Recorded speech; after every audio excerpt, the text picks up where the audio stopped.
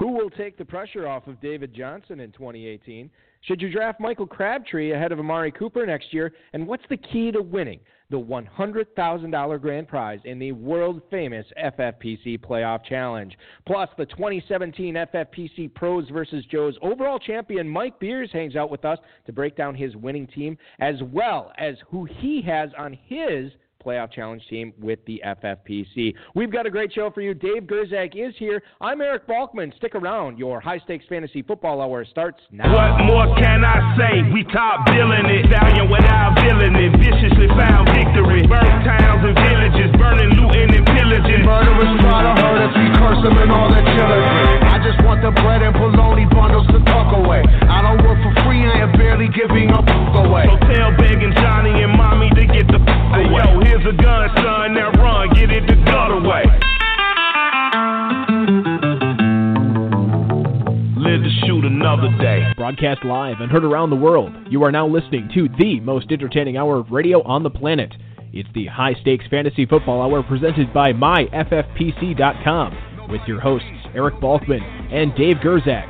The High Stakes Fantasy Football Hour is your home for football analysis from the best fantasy players in the world. And now, because no one else was available, here are Eric Balkman and Dave Gerzak. Nobody sleeps.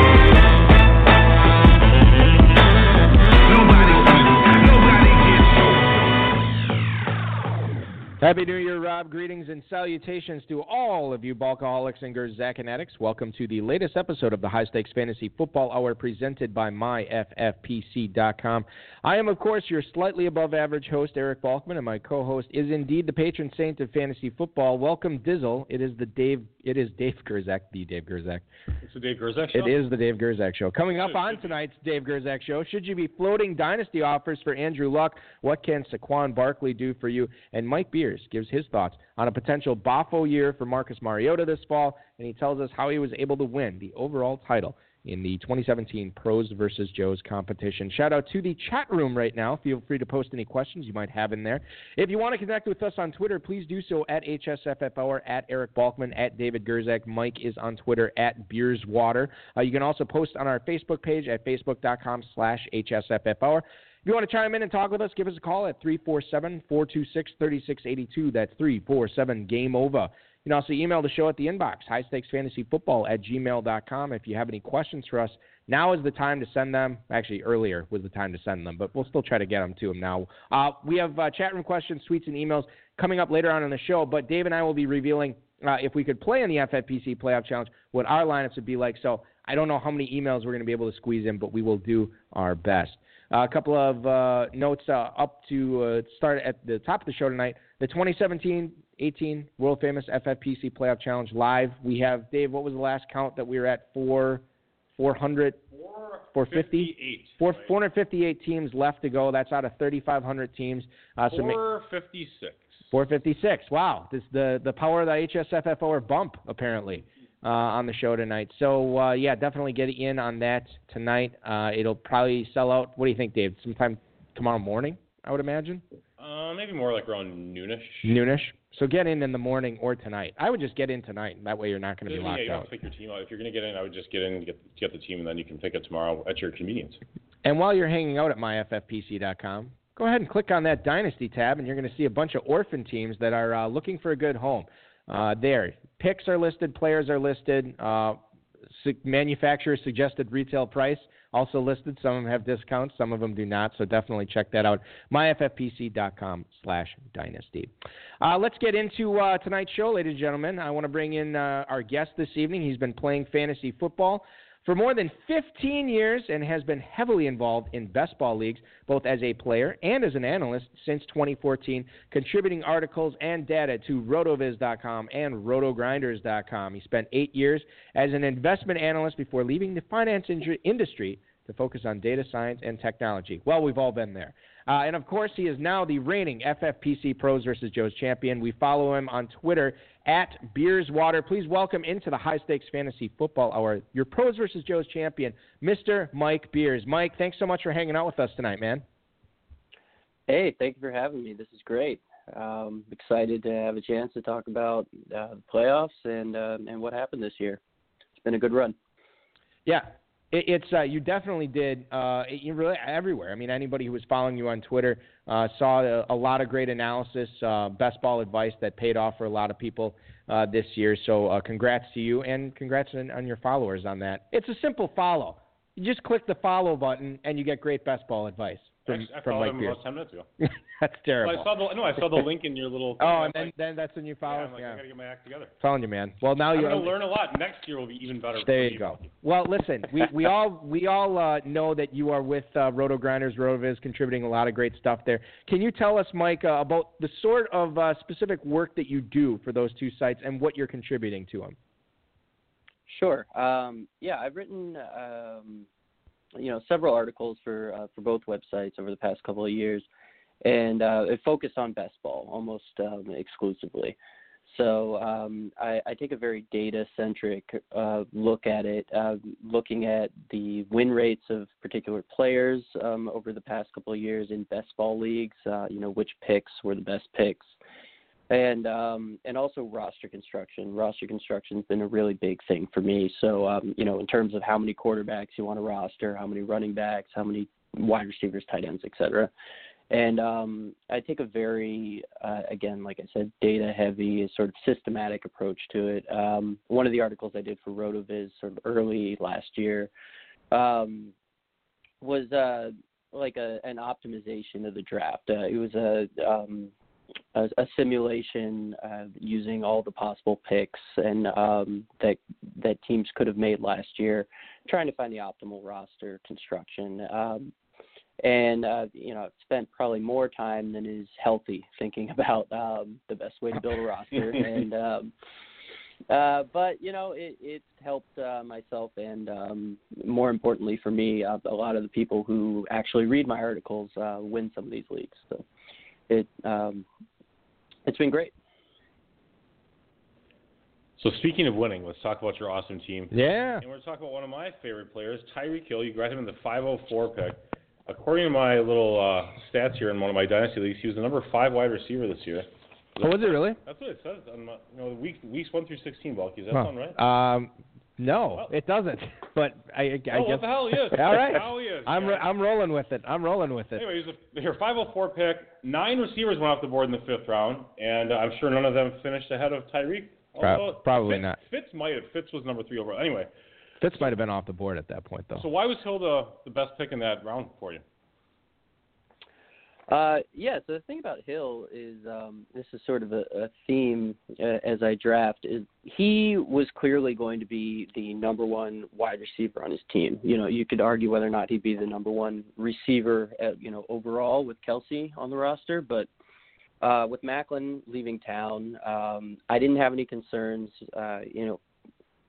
Early in the offseason, I had concerns about Tyreek because he was so efficient at the end of the year before. It was, people were saying there's no way he can keep this up. And I kind of agreed. But then once Macklin was gone, it kind of didn't matter to me anymore. He just was going to get enough targets, a guy that is a threat to take it to the house on every play. You feed him that much. I really liked him even after his price in these drafts went up with the Macklin news. And if you look at, I don't know if you guys still have the draft board from my draft, but the 7 of those or 6 of those wide receivers went after Tyreek. And I took him ahead of all those guys because they were either clearly the number 2 or in the case of Crabtree, debatably the number 1 or number 2 wide receiver on their team. And that's just, I didn't think they were going to get that kind of volume. I want that kind of alpha dog wide receiver if I have the choice. And it worked out. Mike, he got fed. Yep. No, go ahead. I'm kind of curious. I'm kind of curious because it obviously did work out. Dave Gerzak, was definitely on the Tyreek Hill bandwagon. And Dave, you were at the end of last season. You were trading for him in a bunch of dynasty leagues too. Yes, I got him in either 3 or 4 leagues. Yeah, I mean, out of the 8 that I have. So you were a big fan of him, Mike. I'm curious, and I know you probably don't have all your facts and figures in front of you, but ballpark it. Did you imagine that you did have a lot of shares of Tyreek Hill last year? Because based on this analysis, based on where you got him in this draft, I got to believe that this had to be a recurring theme for you. Yeah, no, he certainly was among my higher owned wide receivers. I tend to, because he got a little more expensive, creeping into the fourth round toward the end of the off season. Those tend not to be my highest owned players. Where I get more concentrated is sort of in the teens, because I don't like to really concentrate my risk in those more expensive areas. But among guys in that range, the fourth, fifth, sixth round, I was buying him up. Like I said, I was avoiding him at first because of my concerns about the volume and the efficiency. But it was a weird case where a player got more expensive over the offseason, and I started buying him more. Usually it's the other way around. But the opportunity just seemed too good there.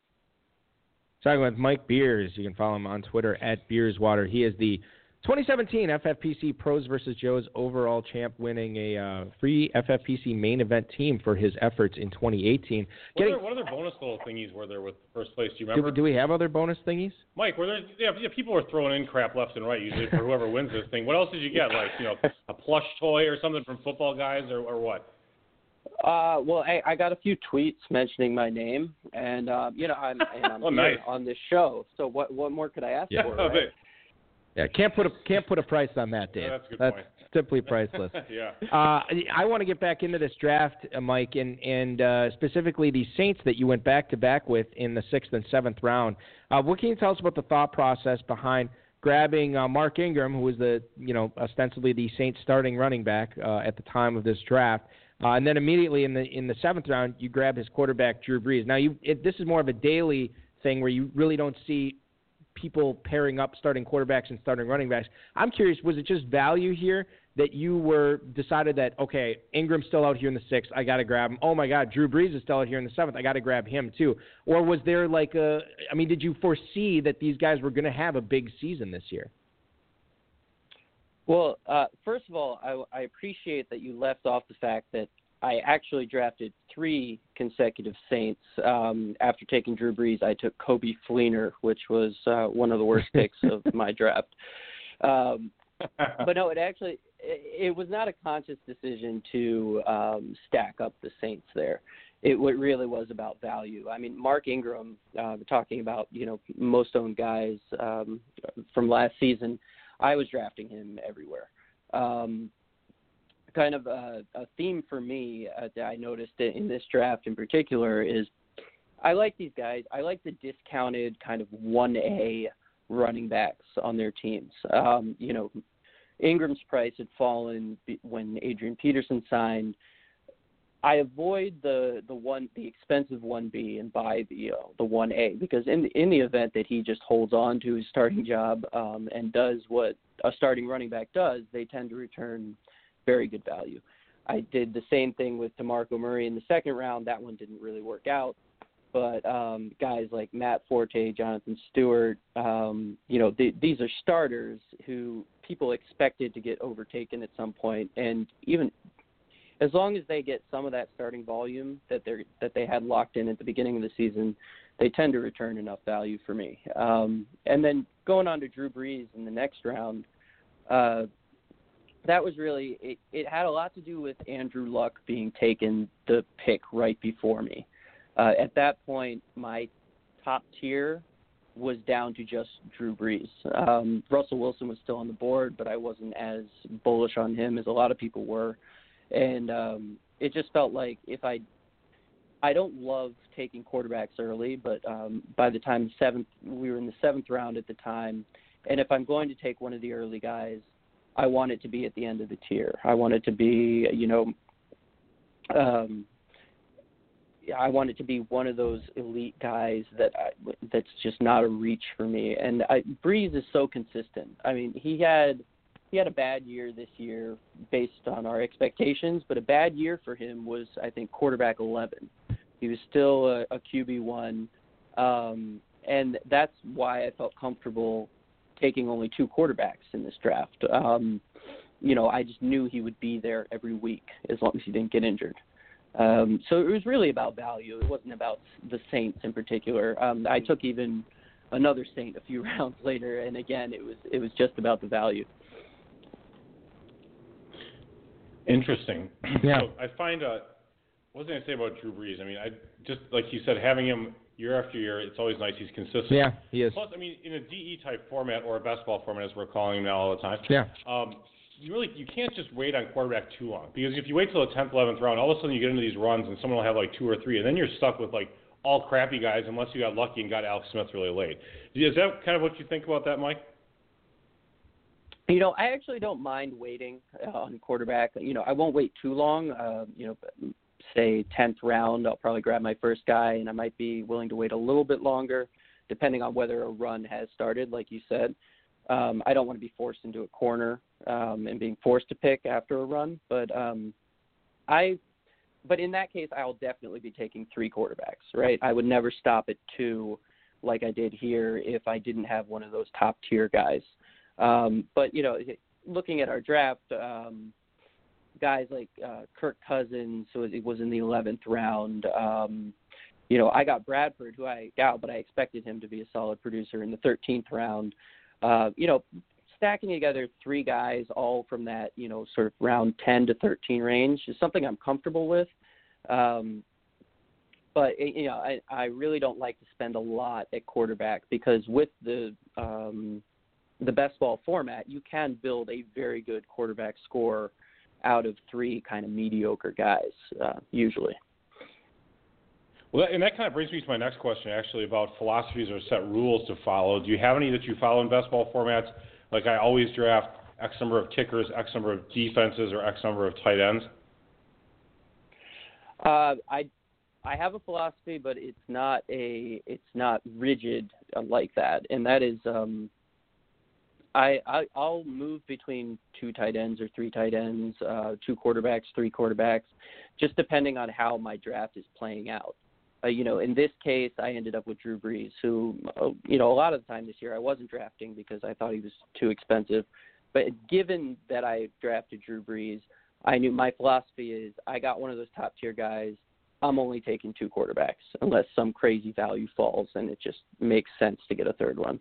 The same thing, you know, when I'm thinking about running backs, you know, where I draft them is going to determine how many I take. In this draft, I had, I think I had all 6 of my running backs, or 5. I had 5 running backs, you know, all by the 10th round. So or 11th round. I had made that investment early. I didn't feel like I had to spend much more, if at all. I think I took 1 more later on the position. As long as 2 or 3 of those guys worked out, I felt like I was set at the position, and I was going to make up for the fact that I didn't use those picks at wide receiver or tight end by, you know, drafting more of those guys later on. And I just look for that balance in each draft. I don't need, you know, there are extremes, like I'm never drafting 4 quarterbacks. You know, I'm never only drafting 1 quarterback, kind of guidelines like that. But within that, it's going to change from draft to draft. 2017 FFPC Pros versus Joe's overall champ, Mike Beers, joining the program tonight. And Mike, we always like to take a look, even though the playoffs are right around the corner here, we always like to take a look at next year as soon as we can after the fantasy regular season is over. Let's look at the Raiders passing situation. It looks like John Gruden is going to take over as their head coach beginning on Tuesday. And if Michael Crabtree does indeed remain a part of that football team next year, and that offense largely stays intact, which we, I think, believe that it will for the most part, Michael Crabtree versus Amari Cooper, who are you taking first in 2018 drafts? Well, if it's anything like the last 2 years, it won't be a question of who I'm taking first. It's who I'm taking at all, and that will be Crabtree. Though I think things might change a little bit. It's just that, you know, Crabtree, I mean, for the 3rd straight season has outscored Amari Cooper. And Cooper has just been way too expensive the past 2 years. And I haven't drafted him at all. You know, he was going in the 2nd or 3rd round. Crabtree, you know, 2 or 3 rounds later. And at worst, I saw them as probably equivalent producers. And I think that's got to be, there's no reason not to think that will be the case next year. So, you know, when Yeah, I believe that Cooper is very talented. I believe he has a lot of upside. I just don't believe he should be priced 2 or 3 rounds ahead of Crabtree. And if he is again, then I'll do the same thing. I will be drafting Crabtree. I will not be drafting Cooper. I think, though, after 3 straight years, people are going to kind of catch on, especially with what a, sort of bummer of a year Cooper had. He's probably going to fall. They might flip-flop, and it could be that I'm not drafting either of them. And it could even swing the other way because I'm so much about the value as opposed to the specific player. If Cooper ends up being cheaper than Crabtree, I could start buying him up. I need an idea what, we talk about this once in a while. Yeah. What the hell is Cooper's problem? Right. Do you know what's up? We have no idea. Usually you wait for the off-season news like, oh, Cooper was actually battling a, MCL issue or something. You just didn't know what it was until they announced it. But this has been 2 straight years where he's kind of not done even close to what he supposedly, given the hype, what he's supposed to be doing. And honestly, just to piggyback on that, his rookie year was really good till the last 4 weeks of the season. His sophomore year was pretty good till the last 4 weeks of the season. His third year was awful except for like 4 quarters of action, of like 1 game. That was it. Yeah. And this is 3 years in a row now. He's been underwhelming. What do you think, Mike? I'm not sure what happened this year, to be honest. It surprised. I've never been an Amari Cooper like truther or anything, but I expected more than what he did this year.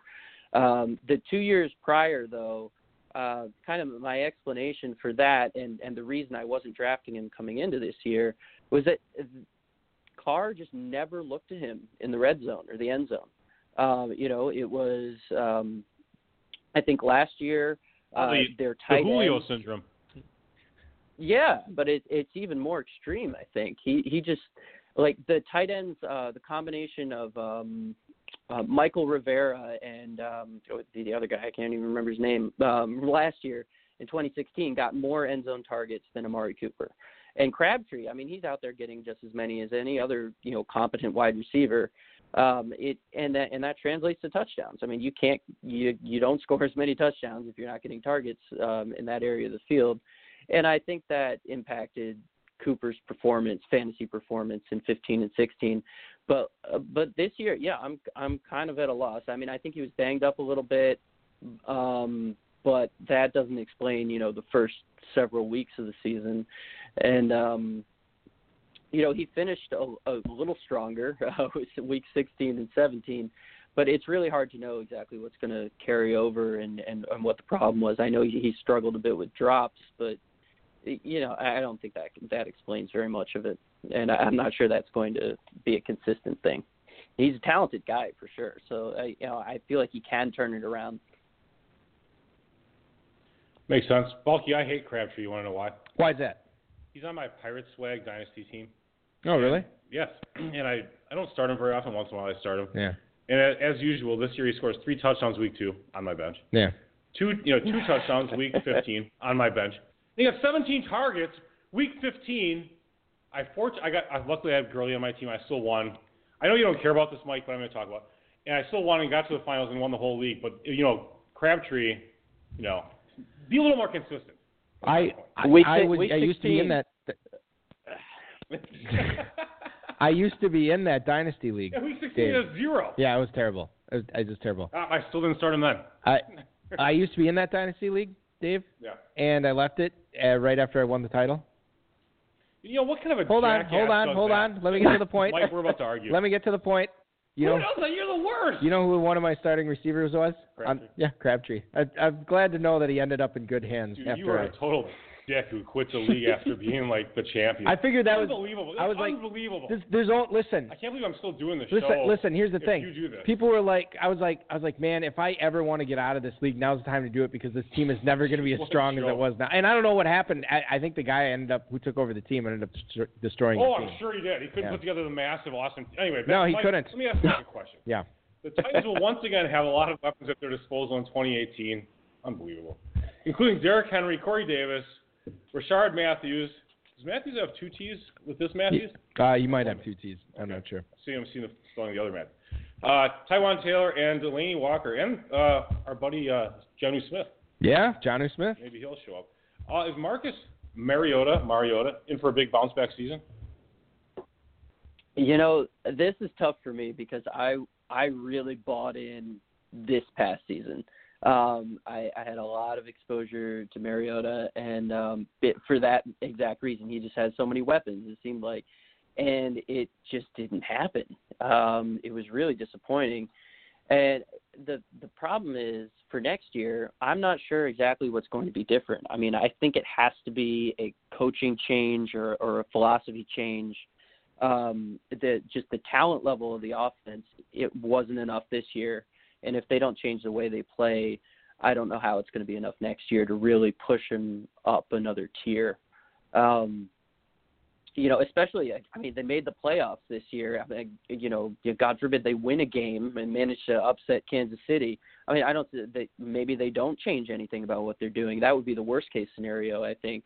I mean, all this talent, and they're not going to, sort of turn them loose and get that production. I'm probably not going to be buying him unless something weird happens in the playoffs that really changes my mind next year. I'm going to kind of have to see it to believe it at this point. I mean, it was just too perfect this year, and it didn't happen. Mike Beers, the 2017 FFPC Pros vs. Joe's champ, on the show tonight. Follow him on Twitter at BeersWater. There's a couple of emails that I want to get to for you that came in for you this week, Mike, from some listeners. First one's from Dennis in Reno, Nevada. He writes, "Hi, Mike. Congrats on the PVJ title. Did you find yourself going away from any of your pre-draft strategy because of what other drafters were doing and selecting their players? Thanks, and good luck in the main in 18. That is Dennis in Reno, Nevada. Thank you for the email, Dennis.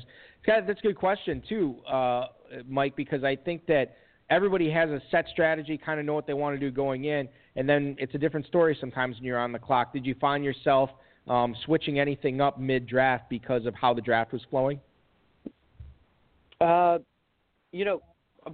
Not really, but mostly because I didn't really have that set strategy going in. It was really a sort of read and react philosophy that I had. One thing, or a change I made was I thought I would be taking tight ends a little bit earlier than I did, given the format, the premium scoring, and they were kind of flying off the board. So I decided to wait and grab the value for guys like Tyreek and Alshon Jeffrey in the 4th and 5th, Ingram in the 6th, and I ended up with a pretty weak tight end core. It was like just good enough to float me through, but things like that. I mean, I mentioned earlier, I took Drew Brees because of the way the draft fell. I mean, he just happened to be right there at the end of the tier in the 7th round. It didn't it didn't change anything about the way I played, but it definitely did dictate who ended up on my roster. That seems like a typical kind of thing that happens with teams that do well, is that they let a bunch of other people go crazy on tight end, and they just kind of, they get a guy here, get a guy there, and they just kind of, like you said, kind of skate by. But the rest of their team is awesome because they didn't overcompensate for tight end. Like the guys will take a tight end in the 2nd, 3rd, and 4th round all in a row. You know what? We're never interviewing those guys on the show in January. Yeah, that's pretty rare. And I'll say this, too. Like, not only that, it's fine to let everybody have their fun with the tight ends in whatever positions, that they want to go crazy at. But the key is to also not get shut out. And I've seen that before, too, where people have, especially in Pros versus Joes, where people have taken the attitude, people are going to overdraft tight ends, they're going to go crazy, I'm not going to be one of those guys going crazy. And that's fine, but you still got to, you can't just end up with, the 15th tight end off the board as your number one. Like, you still got to get in a little bit. You have to make an appearance at the party, Dave. Say hello to the host, have a glass of wine, get out of there. That's pretty much what it is. And I think that's definitely a successful strategy to do as well. One more email here for you, Mike. This is from Jim in New York City. Hey, Beers, do you see Devontae Parker being a post-hype sleeper next year now that he gets his real quarterback throwing into again? I can't imagine he'll be flying up draft boards like he was in 2017. What? Tannehill, yeah. Oh. His post-hype sleeper? Well, no, this is Devontae Parker. This wouldn't be Tannehill. No, I'm talking about Parker? He's the consistent underperformer. Well, remember, but he wasn't drafted as high anywhere in any year as he was last year. Last year was really the highest he went. Yeah, everyone was putting that on him that he was breaking out. Yeah, totally. So what about him in 2018, Mike? Do you have any thoughts on Parker as far as – because I think he could represent a pretty decent value because he's going to slip. Yeah, I mean, I think he is likely to slip. I'm not sure I buy the idea that he's getting, his real quarterback back. Tannehill he's all right. I don't have a real problem with him. I think he's just an okay quarterback. I actually thought Cutler was going to be an upgrade for Parker specifically. I mean, I kind of bought in toward the end of the off season last year. Finally started drafting Parker because I was avoiding him up until that move. And, because the kind of guy who locks on to a receiver, I thought he would be, because he had been in the past. And, the similarities a lot of people were bringing up between Parker and Alshon Jeffrey kind of made sense to me. And, I thought he would get more attention. I thought he would do something with it. And he kind of disappointed. It was still kind of a weird year. I mean, Cutler, for one, is just not very good anymore. Or you could argue whether he ever was. And, there were some injuries. Matt Moore's getting involved. But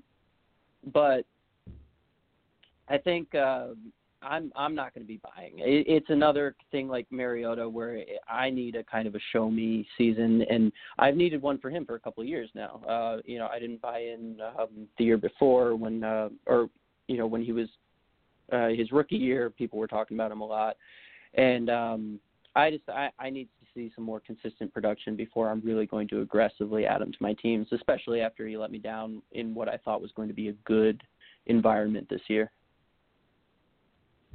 All right. Well, instead of talking about sucky teams like the Dolphins, let's talk about the teams in the playoffs, in the world-famous playoff challenge. Now, don't give away your entire roster. Right. Because Balky and I will steal it.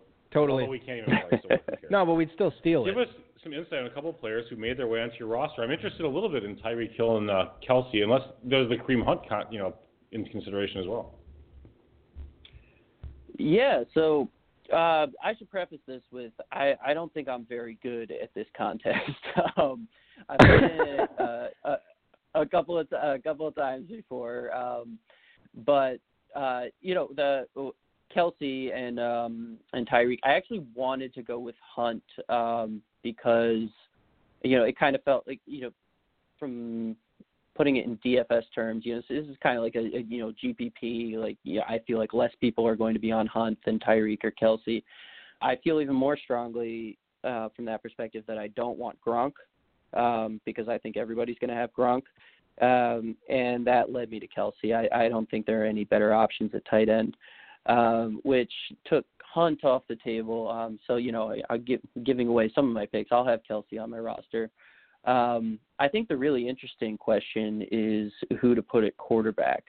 I agree. Because I don't feel like I feel like several teams could make it to the Super Bowl and win, so end up playing a bunch of games. That's you want exposure to the teams that are going to play a bunch of games, and not have their quarterback be their highest scorer, which makes it pretty tricky, right? I mean, typically quarterbacks, are going to score the most points out of the positions, but I could easily see, if the Rams made it to the Super Bowl, Gurley would be the higher scorer than Goff. The same thing with the Steelers, with more than half these teams. So it's made it kind of tricky. I think I'm going to go a little more contrarian there, and probably end up not with one of the most popular names. Awesome. Yeah. That's cool. He's right, though, that a lot of times these other skill players, like Gronk over Brady, that makes sense, because Gronk could outscore Brady. And a lot of these running backs and receivers are so good that they could outscore their quarterbacks consistently. Yeah, there's going to be a lot of sharks out there with Kenny Britt, as long as he's on the active roster. That'll be their Patriot. Just go uber contrarian, and Britt will be bringing home the goal. You never do. Sometimes you do, though. Edelman? Sometimes you do know. Edelman, Randy Moss, perhaps. Sure. You never know what could happen. Hey, Moss can make the Hall of Fame this year. That's true. Mike Beers has been our guest tonight. Mike, last question before we let you get out of here. Obviously, we're following you on Twitter at BeersWater, and congrats on the Pros vs. Joe's title. Is there anything that you're currently working on for RotoViz, RotoGrinders that you can preview and give the listeners a little bit of a taste of tonight?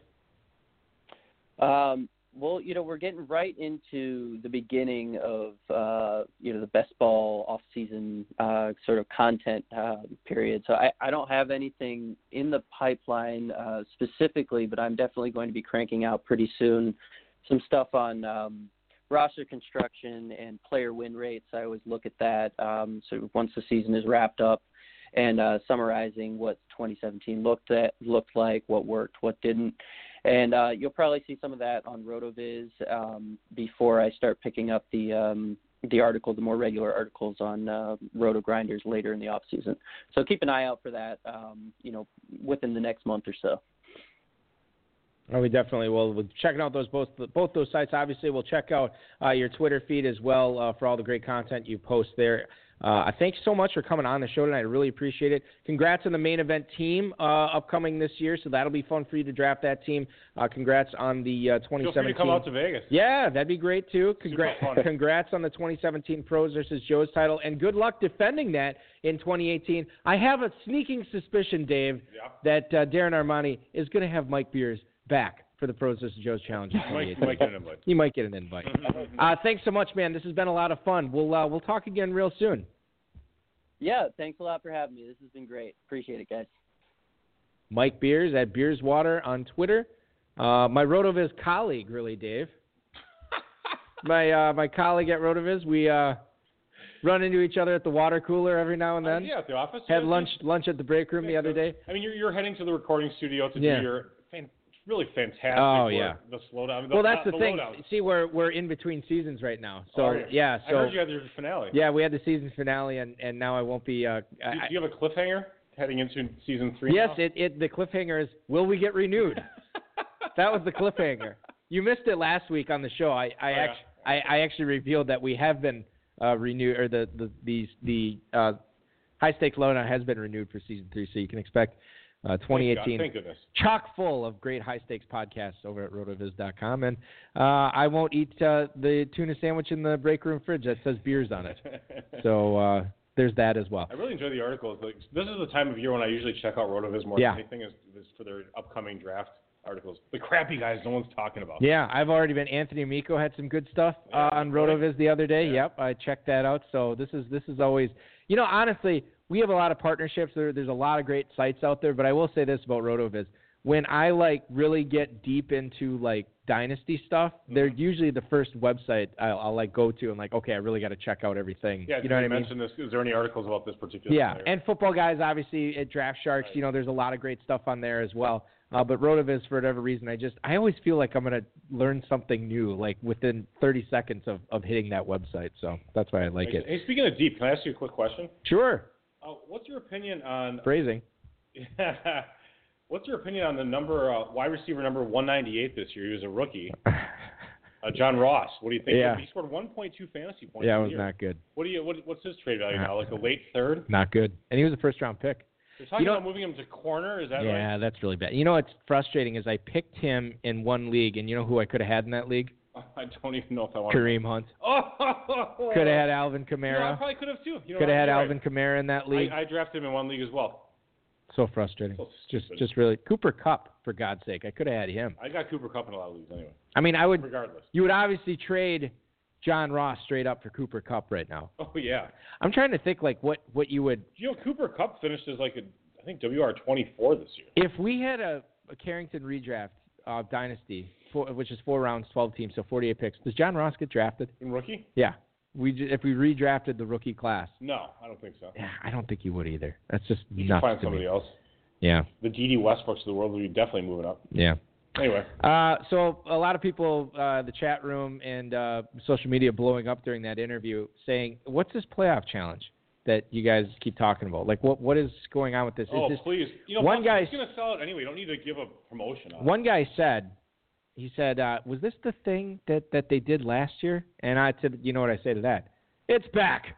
The world-famous FFPC Playoff Challenge is live. You can register your teams today at myffpc.com. Compete for a $100,000 grand prize in a $600,000 prize pool, paying all the way down to 550th place at a cost of only $200 per team. All you need to do is pick an FFPC roster of 10 players, choosing only one player per team in the playoffs. No roster management required, and we've added more than $120,000 to the prize pool this season, as well as 150 more teams being paid out than in 2016.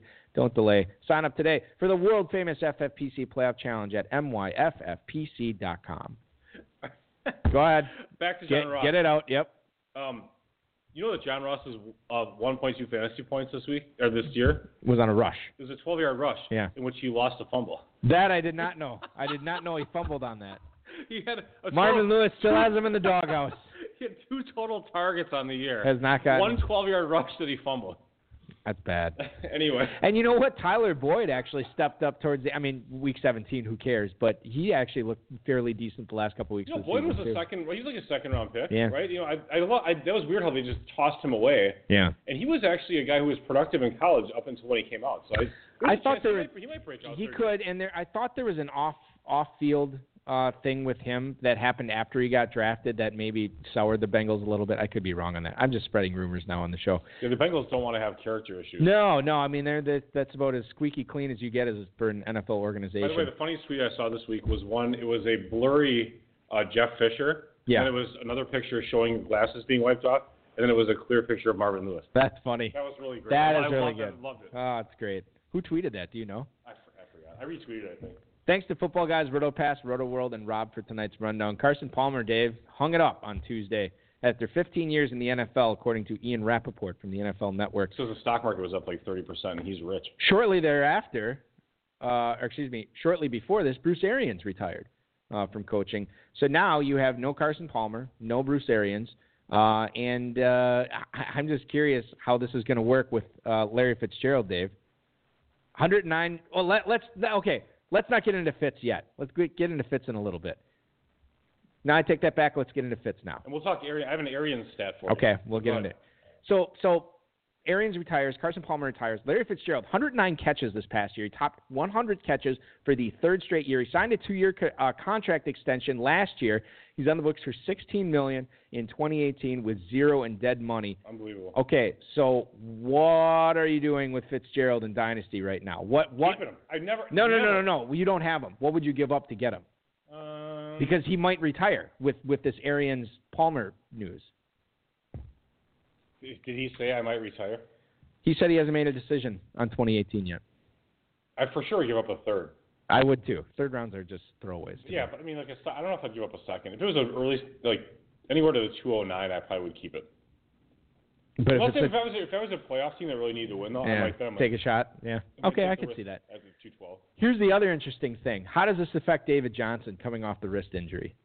I don't know. The cupboard is bare. We don't even know what's going on. That's fine that we don't know what's going on, because what possible improvements is this?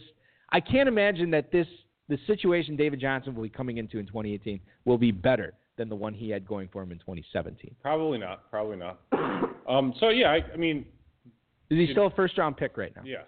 Okay. Fantasy Pros actually came out with like an early top 10, and I think it was.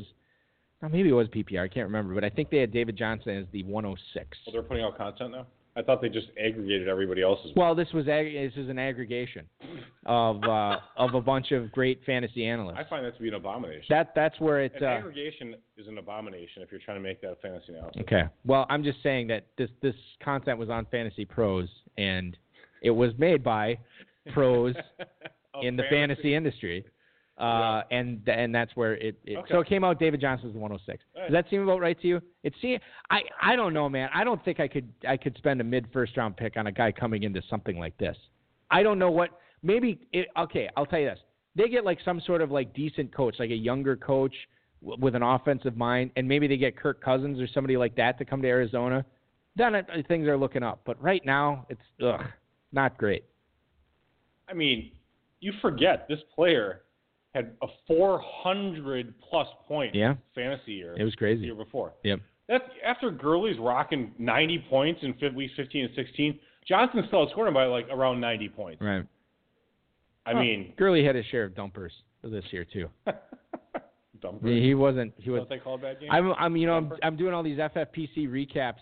On how these teams won these leagues. The Terminator Super Bracket.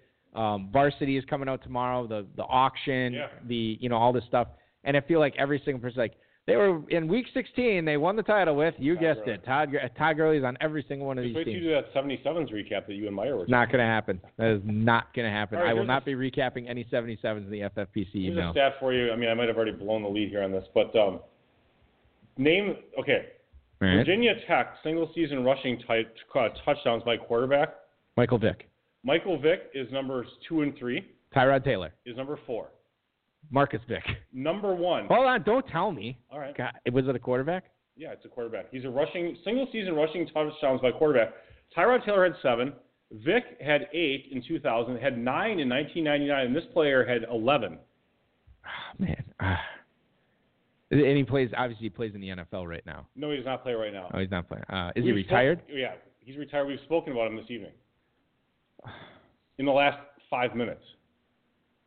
And he no longer has a job. Because he just quit. Bruce Arians. Shut up. Yes. 1974, he had 11 rushing touchdowns, beating Michael Vick and Tyrod Taylor. And look at him now. He's fat. How many passes did he attempt in his career, though? I don't know, man. Probably like 5. That's crazy. They probably had the Army offense back then where they just rushed it every time. That was the veer. I always thought Bruce Arians was more of a pocket passer. Grip it and sling it. Arians does like that downfield passing attack. So that's pretty crazy, right? Okay, so basically I never would have guessed that. We spoke about was that your Arians comment? That was my Bruce Arians. All right. Let's move on then, and because we're good content. Running, it's great content. Not as good as this is going to be. Can't wait for this. Andrew Luck. Here we go. Quote: "Will be back with a fierce fire in his eyes in 2018, according to Jim Irsay." This is a quote from Zach Kiefer's article from the Indianapolis Star. You know what that sounds like? And no.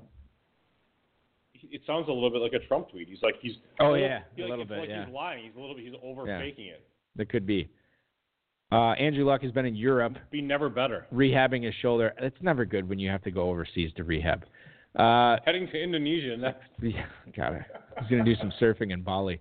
Luck would need another procedure on the injury. Was the scuttlebutt earlier? It does not sound like he is going to have that done. What are you doing? I mean, is he a buy in Dynasty right now? If you could get him for like a second-round pick, would you do it? I hate to be like I would not. I'm still on the negative on Andrew Luck. I think he has a potentially career-ending type injury. And now think about what a 2018 second is going to yield you, Balky. That's one of these top quarterbacks that are going to be drafted in the top 10 this year coming out. Or maybe you could get Jimmy Garoppolo for a second-round rookie pick. There you go. We were already talking about that. That totally makes sense. Garoppolo, he was just a waiver pickup for all these guys. They'll have like Deshaun Watson, or they'll have like Cam, or they'll have Russell Wilson, or whomever, and they don't need Garoppolo. They may like him, but I mean, if you're, especially when it gets close to the draft, offer up that second, you got Garoppolo. Yeah, I might have to do that, especially because I have one quarterback in Carrington, and it's Roethlisberger, who allegedly might hang him up too. So I could literally go into the rookie draft season with no quarterback unless I make a deal. We'll have to see what happens. Speaking of rookie drafts, Saquon Barkley, Penn State University, announced on New Year's Eve that he will declare for the 2018 NFL Draft, according to a report on ESPN.com. He's got a good running back name. 5'11", 230, size, power, strength, speed. He's got it all. Getting comps to David Johnson. Actually, he could be getting into a more fortunate situation than David Johnson, depending upon where he's drafted. Or worse. I never know when I can start talking to you about rookies, because sometimes I talk to you about these guys during the college season and who are going to be like first-round picks in the NFL draft, and be like, who does he play for? What position is he? I don't watch college football. I know you don't, and that's fine. I don't watch it like on a regular. I mean, why would I waste all my time watching it just to scout out some guy who may or may not get drafted? When you could wait a year and watch him on Sundays. Well, when I could wait 6 months and watch all the YouTube and draft breakdown videos. True.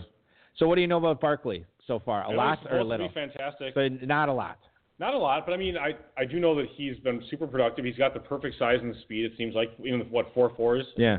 He's a great receiving back. I think he's one of 18 players that has had a 150-yard rushing and a 50-yard receiving game. He had that twice last year, and only 18 people have done that since, who knows. So you do know a lot about him. Well, I read some dumb tweet. Okay. It doesn't matter that much. But, I mean, actually, there was also a Twitter survey, a Twitter poll, actually, of David Johnson versus the 101, which is obviously Saquon Barkley. And Johnson did win, actually, in the poll. Interesting. Okay. It was a few, it was number 400 votes. Yeah. That was pretty fairly close. Twitter normally it's more sensationalistic. So those Twitter polls, I'd imagine the 101 would win. That's telling that David Johnson won out on that. For Dynasty. Right, I get it. Yeah, I know it. I'm just saying, I think Saquon Barkley is the more sensationalistic choice in that poll. Well, that's a good point, actually.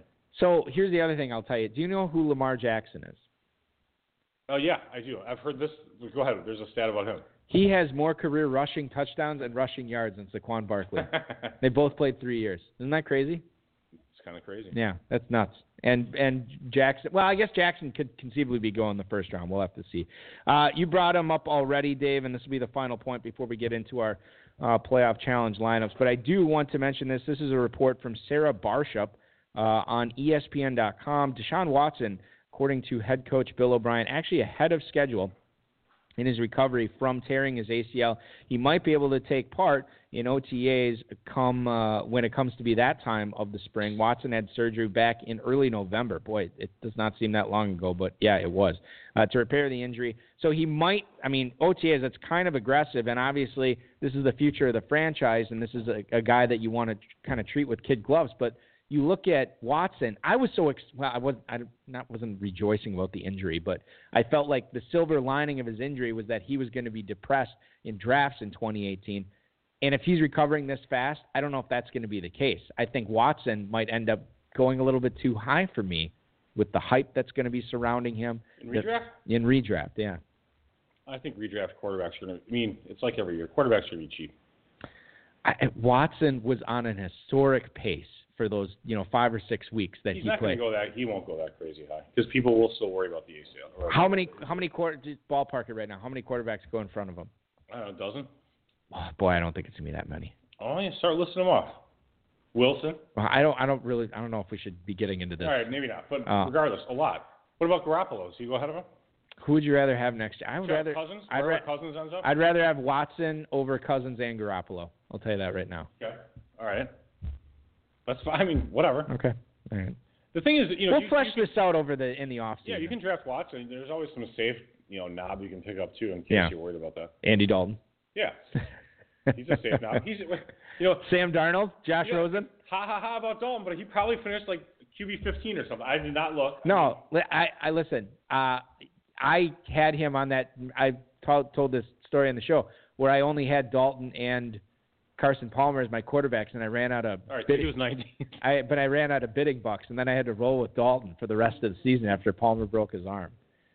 Kern, a Wasp guy in the chat, is saying, where would you guys draft Watson in redraft? You want to know Wilson, actually. Oh, Wilson? I thought it says Watson. And then there's a post right after it that says Wilson. I am reading that as Watson. WTSON? Oh, yeah, sorry. I'm reading it. All right. I would not take him in the third round. Way too high. Deshaun Watson. No, I'm sure not. I thought he meant. He said Watson now. There you go. All right. No, I would not. Third? I think he's going to go like in the 9th or 10th. I don't think he goes that low. I do think he will be. We're talking about, how Drew Brees went in the 7th round, and granted it was PBJ, but I think that's more of the sweet spot for Watson, maybe a little bit higher, especially if he's healthy coming into the season. All right. We are running out of time here, Dave. We got to get into these world-famous FFPC playoff challenge lineups. And I will say this. Last night, I was fortunate enough to hop on a Google on-air hangout with the Mans himself, Pete Manzanelli. You might know his alter ego, Peter Overzet, from rotoviz.com. He's cool. Contributor there. So I was on the air with Mans. We previewed the wild card weekend, and we actually submitted we didn't submit, but we put together an FFPC playoff lineup. I found out that after the fact that Mans gave that lineup to Peter Overzet, who actually submitted it in the FFPC playoff challenge. Great. He says if he wins the $100,000, he's coming to Wisconsin. We're gonna party it up. But that would be fun. It would be fun. We'll see what happens. Cool. So how do you want to do this? We switch up the format of this every year. Do you want to just list off your quarterback? I'll list off my. Got it. All right, we'll do that. So my quarterback. Wanted somebody that I felt pretty confident that was going to be scoring a lot of points in the Super Bowl. And I think of all the teams in the NFL right now, the team I'm most confident that will get to the Super Bowl, the New England Football Patriots. I went with Tom Brady. Well, that's weird. The maligned Tom Brady from this awful dreck that Seth Wickersham has posted on ESPN.com. Just another distraction that the Patriots are going to use for fuel as a fire. Brady's going to crush it. He's my quarterback. Me too, actually. Great. Okay. Told you these lines should be similar. They're not. They might be similar. Identical. They will not be identical. There's no way. So stupid. You want to go with your number one running back then? Sure, Todd Gurley. Oh, surprise! You have him too. Yeah, I have him too. we talked about this on the Hangout last night. I'm not going to reveal our full lineup. There were some surprises on it, but no one cares. No, they do care. Gurley, I feel like is you've seen what wins this competition every year. Yeah. You look at that winning lineup. Not take them, really. Yeah, you look at that winning lineup, and it's like, oh, I can't believe something as chalky as that one. Well, it's not really a chalk lineup. There's just like one or two outliers, maybe two, sometimes just one. If he sprains his ankle, then you have a good shot if you take like Cooper Kupp or something. Right. Yeah. Malcolm that's Brown. Right. Right. Okay, so Gurley. Oh, that's weird. So we're 2 for 2 so far. All right. I know we're not gonna match on all of them because I have an audible, so I can change. Okay. Okay. Well, another one of my running backs. This team came down to the defense or the running back, and because of who the defense would be playing in round 2, I'm shying away from them, and I went with the guy who really is the engine of this offense, despite his ankle injury. I have Leonard Fournette as one of my running backs. That's interesting. Leonard Fournette. I like that, actually. Good job. Do you have him? I do not have him. I have Le'Veon Bell. Okay. I had Le'Veon Bell as well. In the flex. So, okay. So we both have Le'Veon Bell. I do not have Fournette, though. So. But again, let's talk about this Steelers discussion here for a little bit, because I feel like there's a lot to break down here. I don't think so. In Mans's lineup and Bulky's, which, by the way, he was wearing his Mans hat, and I was wearing my Bulky hat for it. It was a fantastic. Well, yeah, it was great. Nice visual. Yeah, it was a nice visual. I said this. Antonio Brown, if the Steelers are playing this weekend, Tomlin already said he would be listed as questionable. Okay, I am of the opinion that tearing this calf muscle is not something that what is he, 29, 30 now? Sure. I'm not of the opinion that this is something that you can recover from and all of a sudden be the player that you were in the prime of your career. Right. I'm not sure he's going to be 100% for the divisional round. Yeah. In fact, I think there's a possibility he might miss. And you have to make this decision of what your lineup's going to be now, before Wild Card Weekend. That many people you think are looking at Antonio Brown? Let me just flesh out the whole discussion. Please, flesh. Okay. So you have Pittsburgh, who would, in the AFC Championship, Dave, in my opinion, meet the New England Patriots. What do the Patriots like to do on defense? Love to take away your best weapon. If Brown is hobbled, it's obviously Le'Veon Bell. Okay. So now I think about, okay, well, if I'm not going to take Brown, what receiver could I take off this team that flawlessly performed with Ben Roethlisberger when Brown was out, that I think could use these playoffs as a stepping stone to a big-time breakout, and a guy that a lot of people might be saying after the Super Bowl is over, man, I wish I had Juju Smith-Schuster on my playoff lineup. So we included him on that. That's interesting. Okay? I like Juju, actually. So I actually went with Smith-Schuster on that team. He's a fantastic Twitter follow, by the way. Yeah, he is. But on this one, I went a little bit more chalky with Bell. Okay, so that took a long time for you to say. Yeah, so I have Brady, Bell, Fournette, Gurley so far. You have Brady, Bell, Gurley. Why don't you reveal? Do you want to reveal a Jaguar? Jags. I took their defense. Jags defense. Okay, yep. Which makes a lot of sense there. Okay. All right, my turn. And I will. Let's go to the receiver. We can go over. Great. Let's go to the receiver. Does our chat room still hear Yeah, us? Wasp guy. We aimed for an optimal mix of chalk and novelty. I like that. Yeah, that is great. Chalk and novelty could be another name for this show. So you have the Kansas City Chiefs. We talked about this. I felt like the two guys that, first of all, I thought Kelsey and Hunt would be the guys that would be owned most for Kansas City. Tyreek Hill I thought was going to be overlooked. So I actually went with Tyreek Hill as my Chiefs representative here because of his big play potential, because he's sort of that guy that can really separate you from the field, especially if there's a lot of people going after Kelsey. And I thought there'd be a lot of people going after Kareem Hunt, especially how he came on at the end of the season. So I actually went with Tyreek Hill as one of my receivers here. I like that. I like that pick, actually. Do you want me to give you my chief or my receiver? Let's do your chief. My chief is Travis Kelce at tight end. Okay. I agreed with Mr. Beers. Okay. And because I didn't pick Gronk, because I took Brady, I felt that at tight end, there was obviously Ertz is out there at tight end as well. Right. He's a good choice. And even Rudolph, if you want to go that direction. What about Greg Olsen? That's another guy, He's too. another option, definitely at Carolina. Kobe Fleener. So anyway, so I took Kelsey, so I was pretty happy with Kelsey. Okay, I like it, Travis Kelce. So as long as you're revealing your tight end, I did go, quote-unquote, chalk. I took Zach Ertz here. That's not that chalky. It's actually probably the third most highly owned tight end, probably, maybe even fourth. I think he might be the most owned tight end in this format. Well, who else are you going to own on Philadelphia? Well, but regardless, so you have Kelsey and Gronk who are higher scoring tight ends. That's fine. And it is a tight end based. But higher scoring or higher owned? Well, both. I think if you look, I don't know if we'll get the numbers, but I think if you look at what tight end what tight end was owned the most in this format, it'll be Zach Ertz. I'm willing to put 5 on it. So am I. All right. So I got Zach Ertz being the number 1 tight end in this format. I guess I'll take Field. I mean, I guess, right? Yeah. I mean, that's. You know what? I'll take Gronk then. No, that's stupid because you just said Kelsey. You thought was going to be the, you know what I mean? Kelsey or Gronk. But I mean, I think Kelsey. Just take Field. It's going to be Kelsey or Gronk. It's not like you can have Olsen and Fleener and all those guys. Well, I mean, you have Hill and Kelsey and Hunt. Kareem Hunt. Yeah. And anyone who's cool is taking Alex Smith, of course. He actually scores as much as Brady, if not more. All right, so I got 5 on Ertz being the highest owned tight end. I got 5 on it. Only 419 playoff teams left there, Bucky. 419. Oh, so we just missed 420, huh? Too bad. Yeah. You got to be more on the ball. Let's get into Wasp Guy says in the chat room, how about a Zag receiver? Thielen?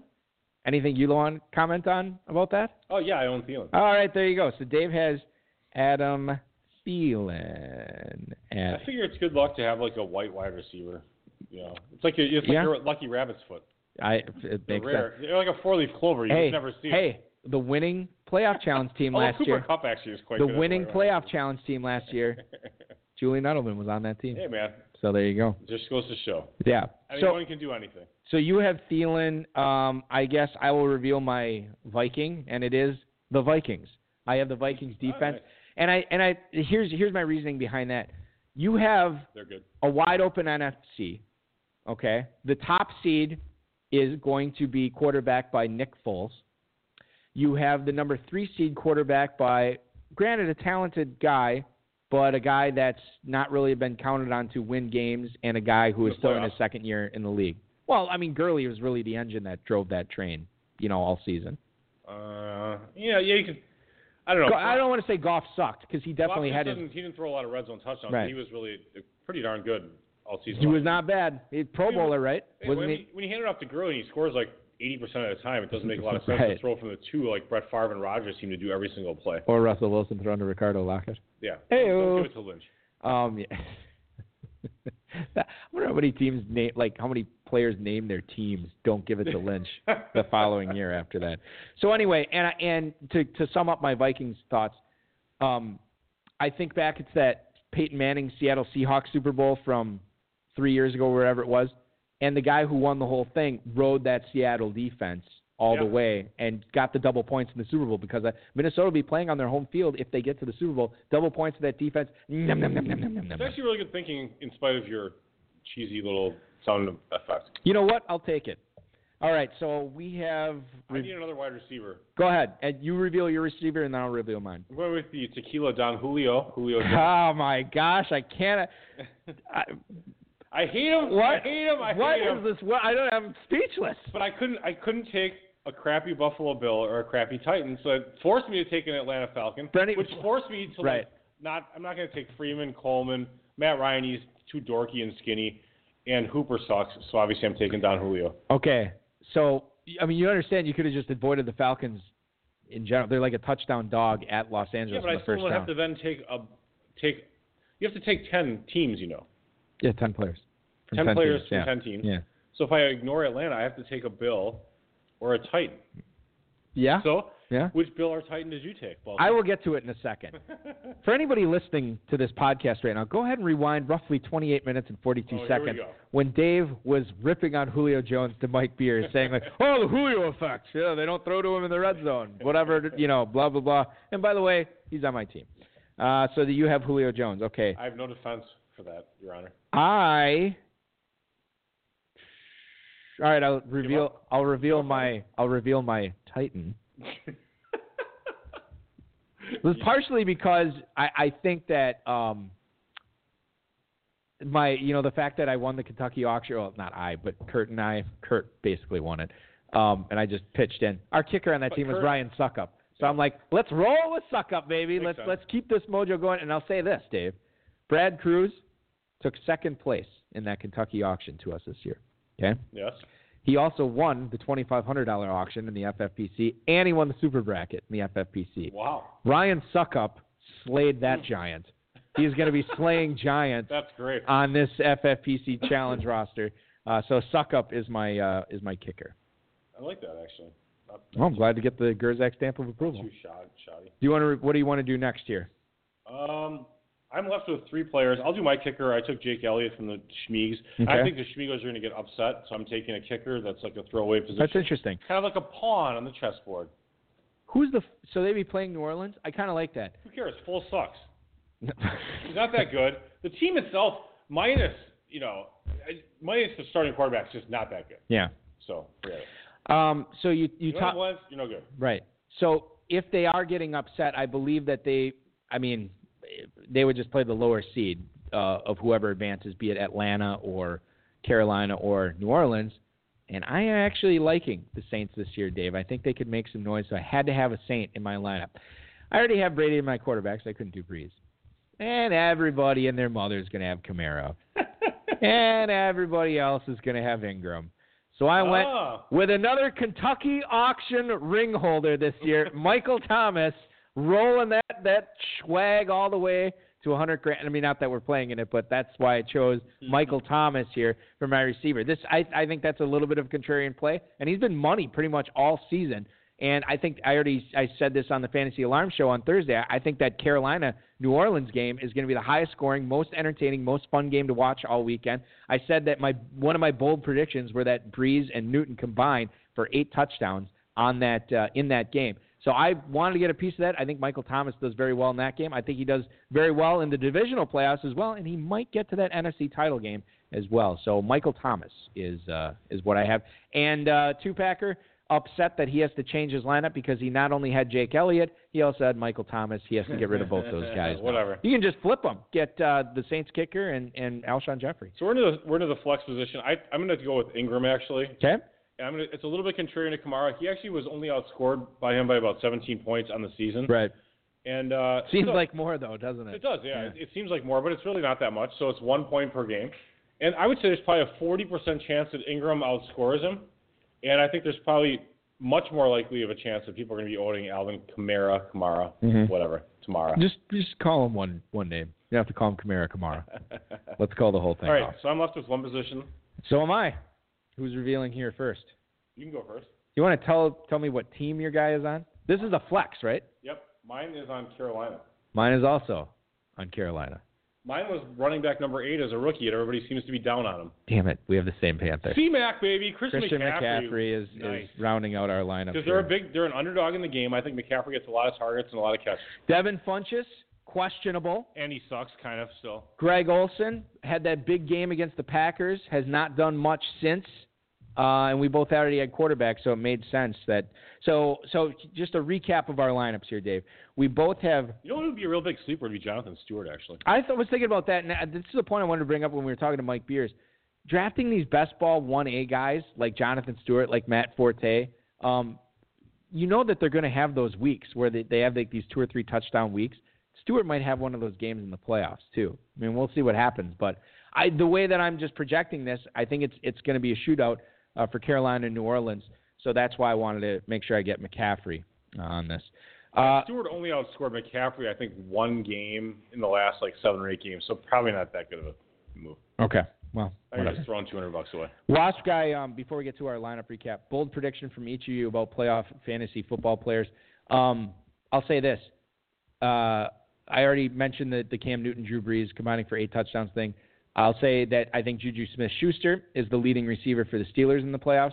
And I also said Derrick Henry, 130 total yards and 2 touchdowns in the divisional playoff or wild card playoff tomorrow. Those are my 3. I would say that Cooper Kupp actually has probably a 20% chance to outscore Gurley, and then they lose. So there's a chance that Gurley, maybe Kupp gets a couple touchdowns. This does happen occasionally where they go 7 for 70 and 2 touchdowns. For some reason, Gurley, who scored 45 in weeks 15 and 16, doesn't get in the end zone. And then they lose the next week, and the Kupp ends up outscoring him. And anyone, the 10% of people that had Kupp actually get that W. No, that's bold, and I get it. Just to recap our lineups here, Dave.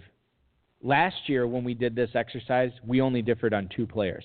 This year, we're only similar on 4 players. Perfect. This is nice. So we both have Brady, Bell, Gurley, and McCaffrey. So, and then your other guys are Mark Ingram, Adam Thielen, Julio Jones, Travis Kelce, Jake Elliott, Jacksonville's defense.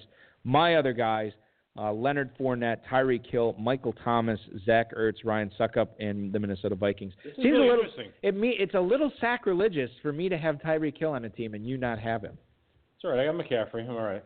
I'll survive. Yeah, just picking up all your dynasty guys. That's how it worked out. I have Kelce on a few dynasty teams. Well, okay, so hopefully we help people out. So we have a tally of how many teams are left. Are we under the 400 mark yet? 412 right now. 412. Okay.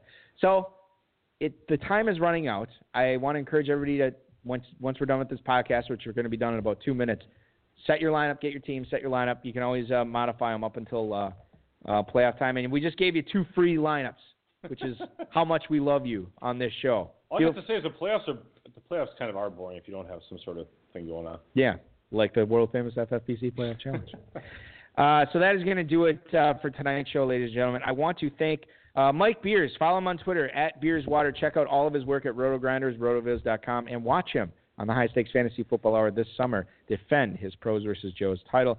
Thank the FFPC, Dave Gerzak, Rob, Bryce, and, of course, each and every one of you for listening all season long, all year long, really. And good luck to everybody in the Playoff Challenge this week. We are back next week, 10/9 Central. Big show, Dave. Yeah. FFPC main event champions. The $250,000 winners, Greg and David Zwickel, will be on the show next week. I'm really looking forward to meeting those 2 gentlemen. Yeah, we will virtually meet them through the magic of Skype. But they will be on the show next week. Don't miss that one. Pick up some new dynasties. Remember to do that at myffpc.com/dynasty. A lot of great orphans out there. There are suggested prices on there. You can always email Dave at myffpc.com. Shoot him a low ball offer. You never know what he'll accept. Don't go too low. Yeah, I mean, semi-low. Semi-low ball offer. myffpc.com/dynasty. Register for the Playoff Challenge. Don't miss out on that. It's going to fill up. It's going to sell out. Enjoy Wild Card Weekend. Your Wild Card Weekend officially starts now. This has been another episode of the High Stakes Fantasy Football Hour presented by myffpc.com that was broadcast live and heard around the world. Eric and Dave will be back next week with more analysis, interviews, and advice from a guest much smarter than they are. Thanks for listening, and we'll talk with you again next week. Big dog stay on the court, blow the whistle. Blow the whistle. Blow the whistle. Blow the whistle. Where you get that from? All right, so I lied. We're going to go a little bit more than 2 minutes. There's 2 emails I wanted to read real quick. Okay. They're important. This is bonus time? Bonus time. This is like the extra song on the CD. This is the outro. Zach Giraz got an email. I saved these 2 emails. I got them shortly after Week 16. I saved them because I want to read them while you were on the air. Zach Giraz, he love him. won the Bare Knuckles Challenge this year with Shane Gray. Nice. He got an email shortly after. Stuck on an elevator with these guys. Shortly thereafter, after Week 16 ends, the final game, I get an email. Hey, Bare Knuckles, baby. Tonight, the Johnny Walker Blue flows like the salmon of Capistrano. Might have been inebriated when he said that, but it was great. Nice. Final email tonight. Andy. That's awesome. Andy from Freaks of the Industry in Carrington League. Just finished the podcast this AM and laughed about your trade embargo. Might I remind you, That's funny. Todd Gurley is on your roster as a result of a trade with me. I don't recall the details of my return other than Kevin White is who I took with the 104. I will say this. Naughty. Sucks. I will say this. Yeah, I did get the better end of that deal. That was one I really got the better end of. Wow. And he ended up using – he got two other first-rounders from me. He took Kevin White, Dorial Green-Beckham, and then it was like another bad running back, like a Ryan type, but it wasn't P. Ryan. Yeah, it just shows you how those first-rounders can turn to pot quickly. So then that's a good pot. He decided the Jeff Sessions band pot. So then he decides to double down on it. He's like, I also remember the Hyde Coates for Murray Washington deal. Did I get okay, so that was he totally got the better end of that. What was it? I mean there was DeMarco Murray? No. Oh. There was Latavius Murray and Washington for Hyde. We each you all got the Hold on, just let me get this out. Go ahead. We had there was one extra piece we each sent in, and it was irrelevant, but it ended up being Carlos Hyde and Sammy Coates for DeAndre Washington and Latavius Murray. Right. So you all got the ass end of that deal.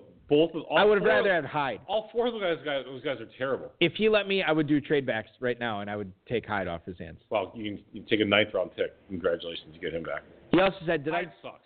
Did I get a 2nd round from you for Bryant? Okay, we're not bringing Martavis Bryant into this because clearly you got the better end of that. That's pretty funny. He says, am I missing any others? No, you are not.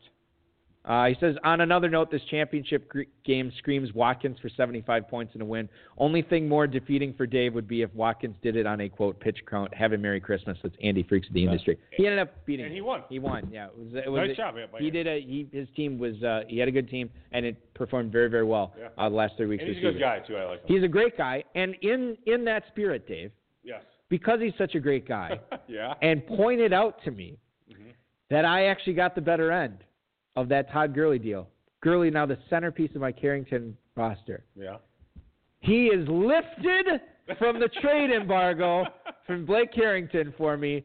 No longer. He's the only team I will trade with going forward in that league. Oh, come on. He is lifted. The rest of you all are Cuba, the Soviet Union, everything else. I don't want to hear it. You're the worst. He's like Israel in the United States. That's it, right? That's exactly what it is. We moved the capital for Freaks of the Industry. I feel like I run Venezuela now. Yeah, well, listen, you can run whatever you want. But I'm introducing my own cryptocurrency based on my oil reserves. Well, you will not be introducing any of my players onto your roster this year because there's only I'm lifting the embargo for one team. Well, good for you. Freaks of the Industry, you won Carrington, and now you're winning my heart. That's pretty good.